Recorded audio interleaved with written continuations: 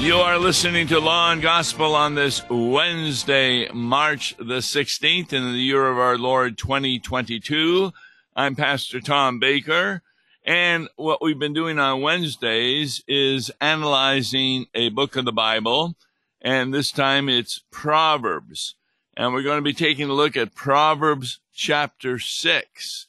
Now, I have said this a number of times already, but the book of Proverbs is God's message to us as to how to behave in this fallen world. Yes, there are negative consequences that occur when we sin. Sometimes we're unaware of the negative consequences, and that's what makes them even worse. But today we're going to be taking a look at how to not get into inappropriate relationships with our neighbor. And then we're going to be talking about the wisdom of God versus laziness. Now, Proverbs 6 is Solomon talking to his son, and this is part of his 8th address. He has 9 addresses to his son. This is number 8. And it's actually broken up into 4 parts. We're going to do the first 2 parts today, and God willing, the next 2 parts next week. So, taking a look at Proverbs 6, 1-5. And it can really be confusing. It's why you do need a pastor who is trained in theology to help get through some of these Bible verses. Because when you read them, they just don't seem to make too much sense. Verse 1, Proverbs 6. My son, if you have put up security for your neighbor, have given your pledge for a stranger, if you are snared in the words of your mouth, caught in the words of your mouth, then do this, my son, and save yourself, for you have come into the hand of your neighbor. Go, hasten, and plead urgently with your neighbor. Okay, those are the first 3 verses. What do they mean? Very important question all the time with the Bible. You see, just by reading the English, it's kind of hard to understand. It's like, if you're doing a good deed for your neighbor and you have made a promise to your neighbor, you can be snared in the words of your mouth and caught in the words of your mouth. And what you need to do is save yourself. Go to your neighbor, hasten, and plead urgently with your neighbor. Now, notice, it doesn't say why, but the Hebrew is much better, because when those who knew the language of that time heard what Solomon was saying, they understood what we don't understand. So let's kind of go through it. My son, if you have put up security for your neighbor. Now, that's a way of saying if you have guaranteed your neighbor's debt. So your neighbor needs money, and you're going to guarantee to give money to your neighbor. But the reason you're doing it is so that you can make more money. For example, it's not at all unusual how interest rates are very, very high. On a lot of MasterCard or Visa cards or American Express, the interest rate can be like 29%. And then if you miss a payment, sometimes it's up to $40. I got an email from a company that was going to give me $10,000, but the interest rate was 80%. Can you imagine that? In other words, I'd get $10,000, no questions asked, but I signed to pay interest of 80%, which of course is $8,000. So a $10,000 debt would have cost me $18,000. I mean, even mortgages are way, way, way lower. Okay, they're having some problem. For some reason, they're saying my line is breaking up. And so we're in Proverbs chapter 6. My son, it says, don't give a guarantee to your neighbor to pay off their debt. And don't strike your hands with a stranger. To strike your hand with a stranger means that what you're going to be doing is giving them money, and it's really because you think you can make money off of it. It's a legal way for taking care of the debts of someone else. Now, this is not talking against, for example, let's say you have a son or a daughter who's short on income. Maybe they lost their job or something. It's not wrong for a parent to loan them money there. It's not because the parent wants to make a lot of money from their children. They may not charge them any interest at all. They may just say, well, pay it back as you're able to. But this is clearly where you're giving a promise to pay back the money to a stranger who needs money. And therefore, verse 2 says, you will become snared in the words of your mouth. Word for snare is trapped. You will become trapped in the words of your mouth and caught in the words of your mouth. And the word there is captured in the words of your mouth for your foolish behavior. See, this is what Proverbs is really all about. The distinction between those who follow Proverbs and those who don't is the distinction between wisdom and foolishness. Foolishness is simply indicating that, boy, I'm not going to follow the will of God. I'm going to do what I want to do. And that is foolish, not only because of the built-in negative consequences, but also because that's not the way that God operates the universe. So just like there are, as I've said this before, scientific laws like gravity, and you have to take them into account, so also there are laws in your dealing with integrity, in honesty, in the way that you are a good person. For example, in the book of Job, Job is said to be a righteous man.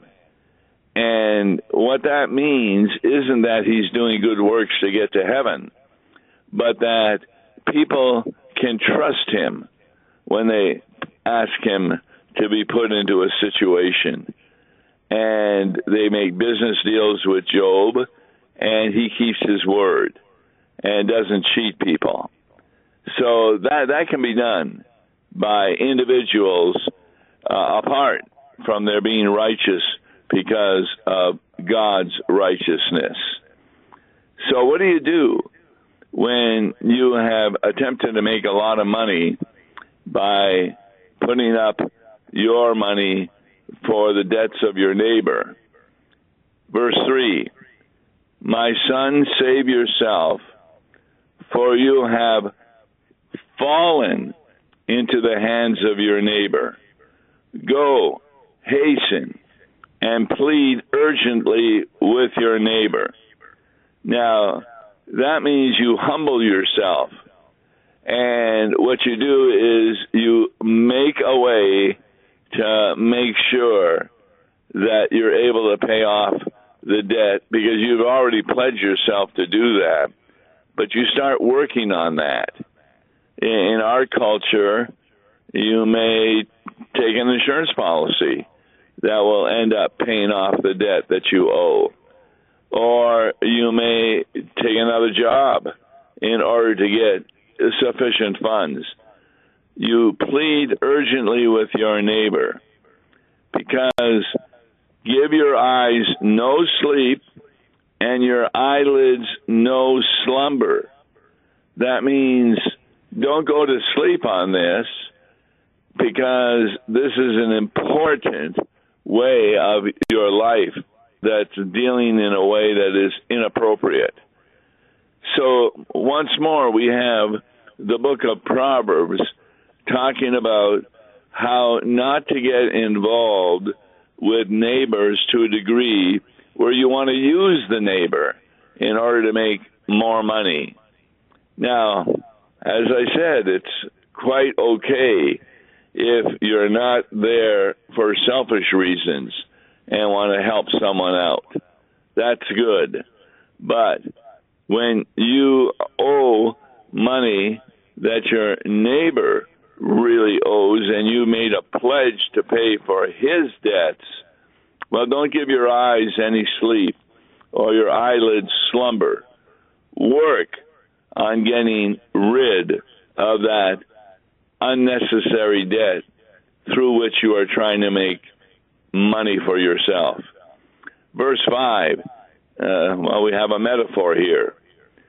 Save yourself like a gazelle from the hand of the hunter, like a bird from the hand of the fowler. Now, what's Solomon saying there? Well, the gazelle is a swift animal, and that's how the gazelle saves itself from the hand of the hunter.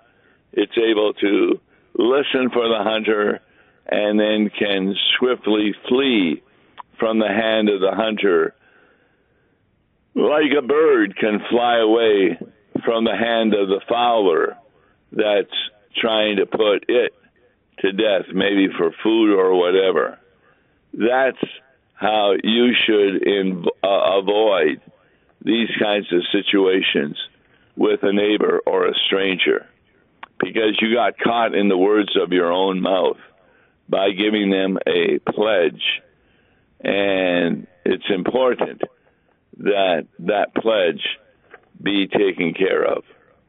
So that's the first part of Proverbs chapter 6, talking about Solomon warning his son not to get involved with neighbor.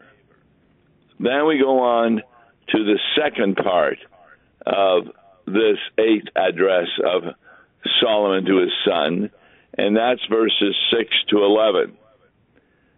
He says, that he's talking to just not his son, but to anyone, go to the ant, A-N-T, O sluggard, consider her ways and be wise.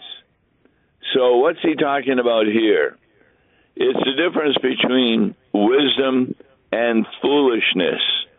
In this case, there are those who are foolish because they are sluggards.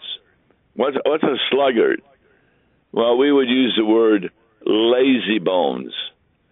You see this every now and then in families, especially those who have wealth, and their son or their daughter, they end up getting a nice car. They don't have to get a job. They get money from their parents. They don't pay for their university. And anytime they need money, they just go to their parent. And guess what? They are lazy. Well, Solomon says, go to the ant, O lazy bones. Well, what he's illustrating is to be industrious in your life. God has given all of us certain gifts, and those gifts help us to understand what we are to do to help the neighbor. And unfortunately, lazy bones They don't listen to that. Now, why is the ant mentioned? I've seen a lot of YouTubes about different animals. And one of the most interesting was colony of various ants. You see hundreds of them around a tree, and of course they have a queen ant that they're all taking care of. And what are they doing? Well, there doesn't seem to be any officer or ruler, and that's verse 7. The ant has no chief, has no officer or ruler. But, verse 8, she prepares her bread in summer and gathers her food in harvest. Now, what does that mean? Well, in the summer, she's preparing food in order that the ants don't starve. But also, like a number of animals, they gather sustenance in the summer to keep it for the harvest. How many times have you seen a squirrel? He's digging a hole, and maybe he's putting a nut in it or something like that, preparing for the winter to come. That's an ant. They're always illustrious of industriousness in doing what is needed in order that they'll be able to eat during the winter. So verse 9 continues, how long will you lie there, O sluggard? So the word sluggard is used twice, in verse 6 and verse 9. And it means lazy bones. Verse 9 continues, when will you arise from your sleep? In other words, when are you going to get up from your sleeping? Now, what Solomon is talking about here is how lazy bones often choose present, pleasant treasures rather than get prepared for future rewards. So they're more interested in the present, and therefore they don't work for the future. They don't work to take care of themselves. How long will you do that? And then verse 10 indicates their attitude. A little sleep, a little slumber, a little folding of the hands to rest. See, that's a lazy bone. And what will that lead to? Verse 11. And poverty will come upon you like a robber, and want like an armed man. In other words, have you ever looked at any illustrations of people who win the lottery? Very few of them continue to be rich. Within a year or two, doesn't matter how much money they've won, they've lost it all. Maybe they've done gambling.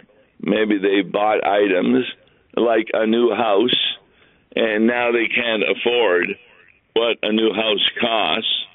In other words, lottery winners are those who often are lazy bones and not taking care.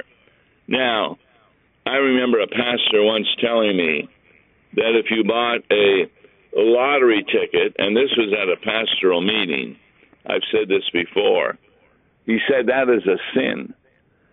So I left the pastoral meeting, and I went and bought a lottery ticket, then went to his church and showed it to him. And I said, what are you going to do about this? You said that this is a sin. I'm a pastor. Now, he didn't do anything about it.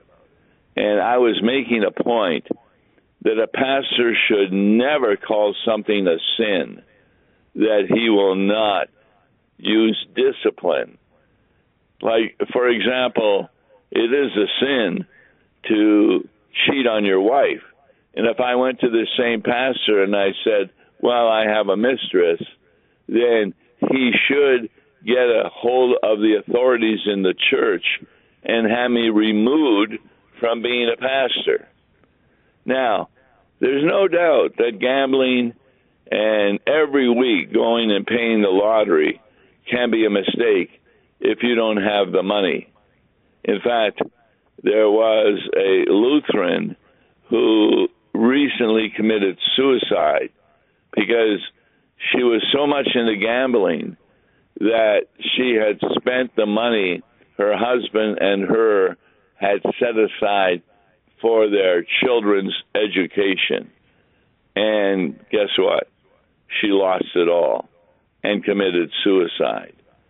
So there are definitely items that occur. It's a good example that when you go against the wisdom of God, poverty could come upon you like a robber, and want, namely, you need things and can't get them, like an armed man. That's Proverbs 6, verse 11. Now, just to show you that the author of Proverbs is also the author of the rest of the Bible, I make a distinction between the prophets and the apostles being the writers of the Bible, but the author is, of course, God, the Holy Spirit, and Jesus Christ, being inspired by the apostles and prophets to write what God wants them to say. Now listen to 2 Thessalonians chapter 3, beginning with verse 6, and see if this kind of fits with what Solomon is talking about, namely sluggards.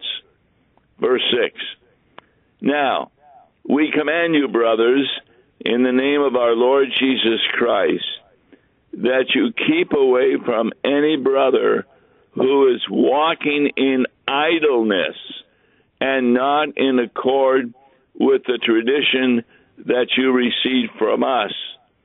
For you yourselves know how you ought to imitate us, because we were not idle when we were with you, nor did we eat anyone's bread without paying for it, but with toil and labor we worked night and day, that we might not be a burden to any of you. Now, this is Paul writing to the church at Thessalonica. Where was Paul working so he could even pay for the food that was given to him by the church?